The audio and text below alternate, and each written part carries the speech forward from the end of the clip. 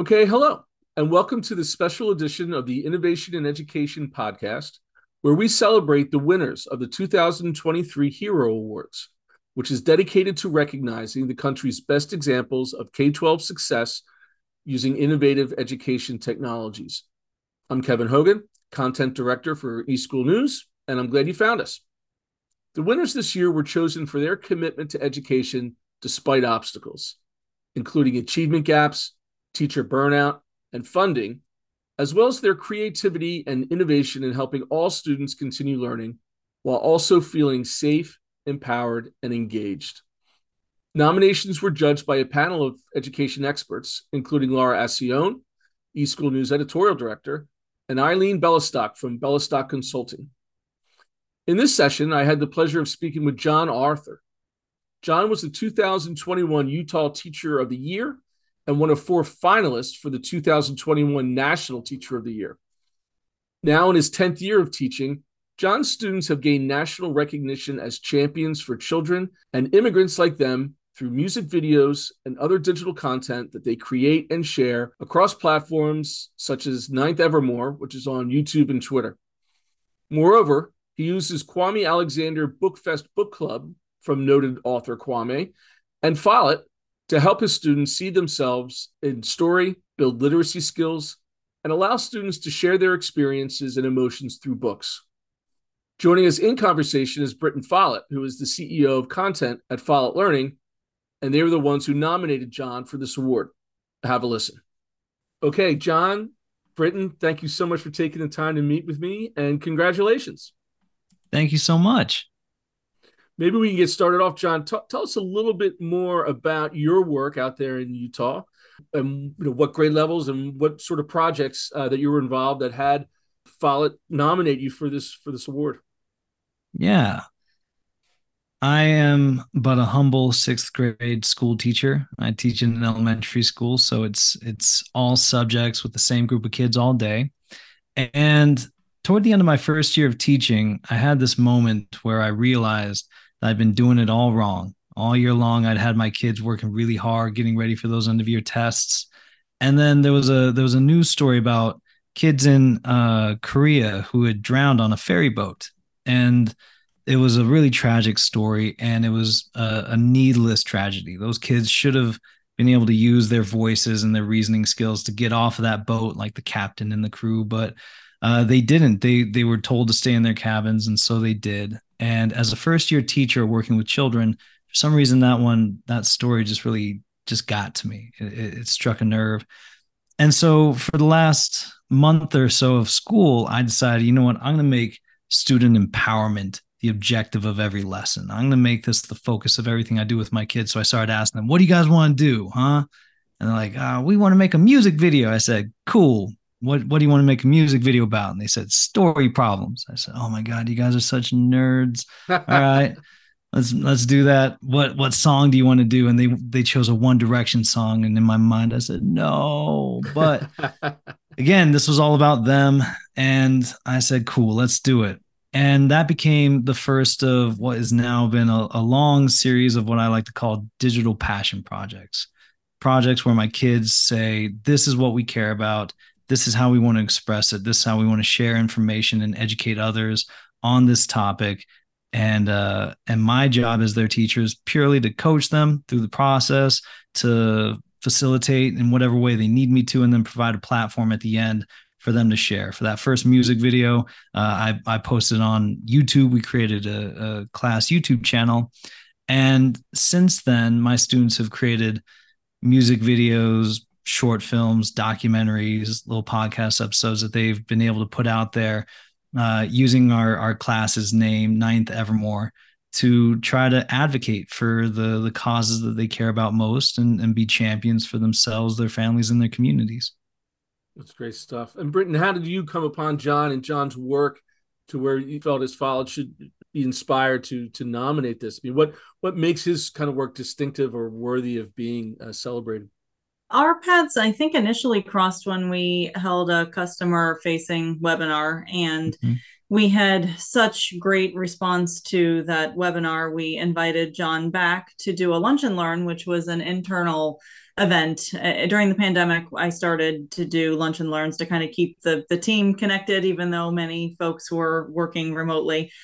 Just kind of updating the team on what was going on in the organization. And so every now and then we try to have our customers be the center of those lunch and learns so our team can understand what's happening out in the real world in the classrooms. And so because John's story was so compelling in that first webinar, we invited him to speak to our team. And I can't tell you the feedback that we got associated with John's story in both of those settings was, people were extremely moved to tears in some cases because he has worked so hard to give students who need a voice. And that evolved actually into John speaking at our owners, Francisco Partners, held a EdTech event. And a number of companies you'd probably recognize, Discovery Education, Renaissance, all of them, the leaders from those businesses were at this event. And so we asked John to be the dinner speaker and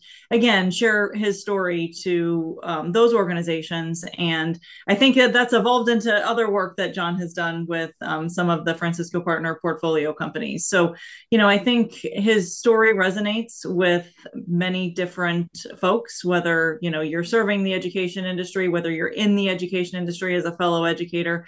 Me personally, his story is a bit of a passion project because my first act in life, I was a television reporter. And it's extremely important for me to give folks who may not have a voice. And John has taken that to life in a classroom setting. I would have loved to have the opportunity to make and produce videos, at that age. It took me going to college and, making many mistakes on live television before conquering it. So just really appreciate everything John has done to give students who need a voice. And John, I'll say, with all the various upheavals over the past 2 or 3 years in both society as well as education in terms of students, sixth graders have been right in the thick of it, right? So they were third graders through sixth graders. Right. We always used to talk about digital natives and their use of technology. And you can go from one newspaper headline that says way too much screen time for kids has caused mental health problems. You can talk about platforms that should be restricted for students in order to their communications, which from my opinion, there are some valid concerns when it comes to those things. But then on the other hand, the amount of content that has been created and the way that the students are using these platforms are, Britton, as you were saying, just light years ahead of what we were doing at their age and the things that they can do. Talk to us about being in that center point and watching that and where your point of view comes from on the, taking these platforms and restricting them versus the encouragement of their use. Yeah, it's a tricky question.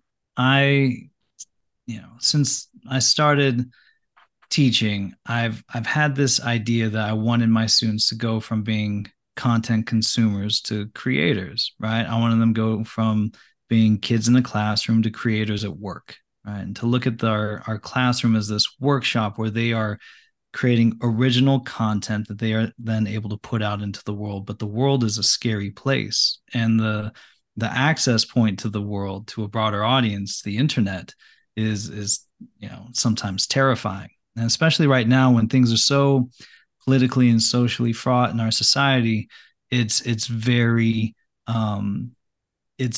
it would be almost unreasonable not to be worried about either bringing in things from outside or putting student work out there, because there's a vulnerability to it. But at the end of the day, this is the work that has to happen. We have to figure out how best to put our students out there, because out there is where the action is. People need to hear from our young people. Last year we were watching a news story in my classroom about how this is the most depressed generation in history. And my students were sitting there. We eat breakfast in the classroom because it's a Title I school, and we're watching the news. and they just see one piece of evidence put out there after another about how kids are being just warped by social media, and they're seeing rates of suicidal ideation and self-harm at levels that they've never seen before. And when the news story was done, one of my students pointed out, you guys notice how there wasn't a single kid on that story? and it was true. We went back, we watched, it was all adults sharing their perspective about what was wrong with our kids. And my students said, that's messed up. How come no one's asking us what we need in order to be healthier? Why it is that right now, I mean, given the fact that we just survived a pandemic and all the other things that are going on, we might be a little sad. And so my students made a music video about it. They wrote answers to questions that I would put on the board. Things like, what do you want to tell every adult? And what do you want people to know about what you're going through? And what is it that you need? And then they put it together in this product that they were able to put out there. And I had folks, including like the First Lady of Utah, Abby Cox, and others, coming and saying, this is exactly what we need to hear. And they're right. It's necessary. We have to hear from our kids. So we as adults have to figure out how to make their access points to broader audiences like the internet, whether it's podcasts or online video sharing platforms, whatever. We have to figure out ways to help them enter those spaces safely, because if all we do is shelter them from it and they never build the skill set and the knowledge of how to do this kind of work safely and responsibly, then they become adults who just rampage into the online digital landscape without the benefits of having an adult guide them into that space and show them how they can be both productive and safe. There are too many people out there operating online who didn't have the benefit of learning how to do it right in school. And so now we have to recognize that that has been a failing of our systems and do better by our children. Britton, let me ask you a question of scaling. I mean, the inspired words of John and the work that he's doing. How do we clone him? I mean, how do we get this inspiration out there at a district-wide level or even at a national level? I mean, beyond just what we're doing right now, which is sharing his stories, but in the work that you do, I mean, I'm assuming that that's certainly an effort that you have. Yeah, absolutely. Anytime we stumble upon a John in the industry, we try to tell the story over and over. We're blessed to have customers in nearly every school in the country. And so if we can share John's story and share why it's scalable, John uses a lot of tools that are readily available, in some cases free, in other cases low cost. It's just taking the tools that are out there and applying them to what students need in this environment. And so what I think is special about John's success is that he took things that any of us could and do use on a daily basis and applied it to give the students an important voice. And, I think it just kind of takes thinking about your curriculum a little bit differently. And being willing to let students make mistakes as well. I remember, I think early on, I asked John, okay, what editing software are you using? What production, what kind of camera are you using? And I mean, it's basic. Yep. It's an iPhone and some GarageBand and, again, all the things that all of us carry in our pockets. He's, making memories for these students and giving them a voice. And John, I mean, along those lines, what are the recommendations you have for our listeners and our readers who have been inspired by your work and they see your work? And I know when they're reading this online at eSchool, they're going to have links to your stuff to see what's happening. What are your recommendations to them for first steps in terms of making that sort of cultural change to where their students stop being consumers and start being creators? First thing is talk to your administrators and talk to your students' parents, build trust, make sure everything's out there and on the level, because nothing that I do with my students is scary, but it sure can seem scary if all you're doing is imagining what's going on in the classroom. the other thing that I would say is just recognize that all of the tools, just like Britton said, that we use in my classroom are the things that people are walking around with every day. There's free online software that allows you to create any of the projects that my students do. And frankly, all we're doing is what people do on Instagram every single day, YouTube, TikTok. My kids are now coming into class with a background knowledge on using this technology that 10 years ago my kids had no idea about. And in 5 years, I imagine my kids are going to be coming in teaching me how to use everything and catching me up on this technology that's just ramping at such a high rate. The other thing that I would mention is, you know, I love being on here with Britton because, like she said, we were brought together as professionals, as teacher and CEO in a very like professional way, but we're all just humans. We're all just people, and we're all people who've survived a really hard time. The pandemic, people like to think it was so long ago, but it was just the other day. And throughout it, it really humanized all of us. And so for anybody who's listening, who's the leader of an ed tech company or who participates in that space, and those of you listening who are school teachers like me, recognize that there are people out there who want to help you.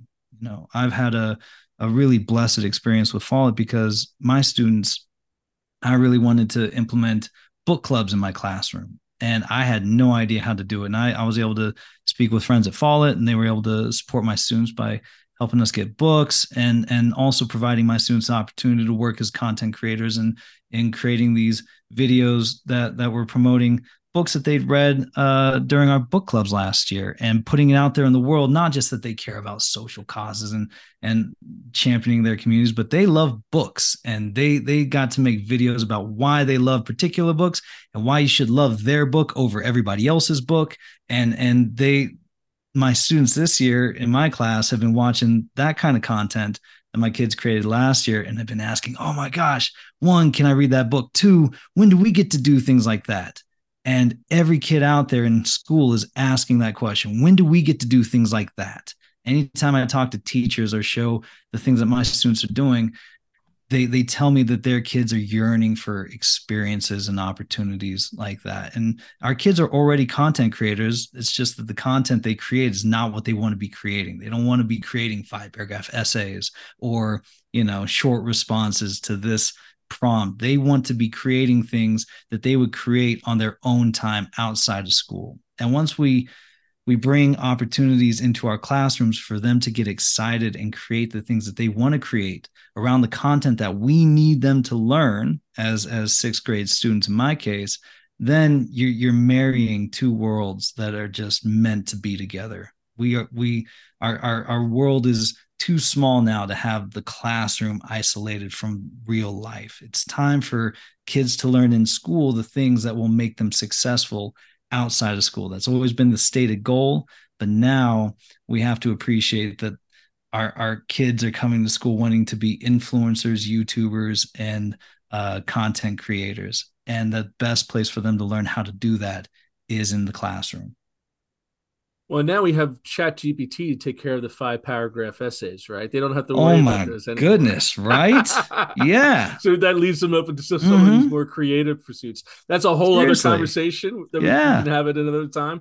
But let me finish up by asking you, what are the things when you look out over the next 3 to 5 years that you're most excited about, either in technologies or the way you see your students' behavior thriving? I mean, what are the things that have you the most jazzed going forward when you look at the next school year and the next few school years out on the horizon?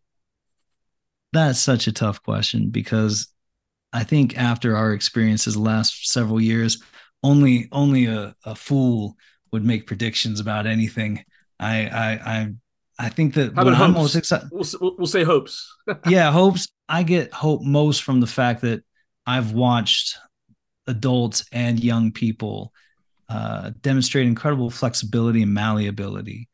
And so whatever is on the horizon, I know that we can handle it. And as far as where this work is going, I hope, and I honestly predict that more people, as the push towards things like personalized competency-based learning and all these other buzzwords that you hear in education. There's really a focus on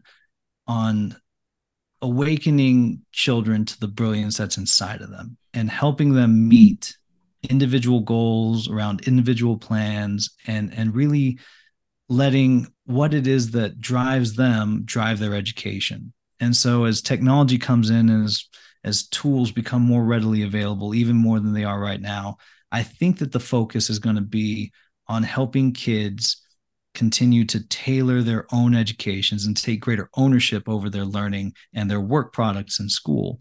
And as teachers, there's this idea, you brought up ChatGPT, that at some point we're going to be replaced by AI, and kids are just going to learn on computer screens all day long.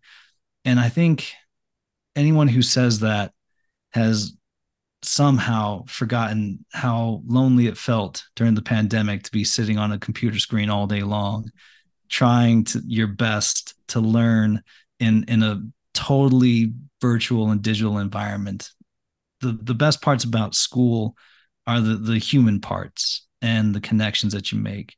And there's nothing deeply connective about artificiality.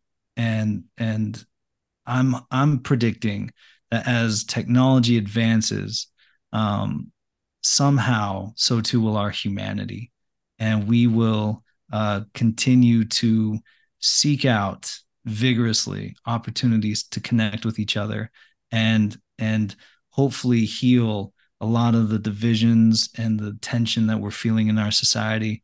I think people are getting sick of it, and we're ready for something more positive and productive and overall better.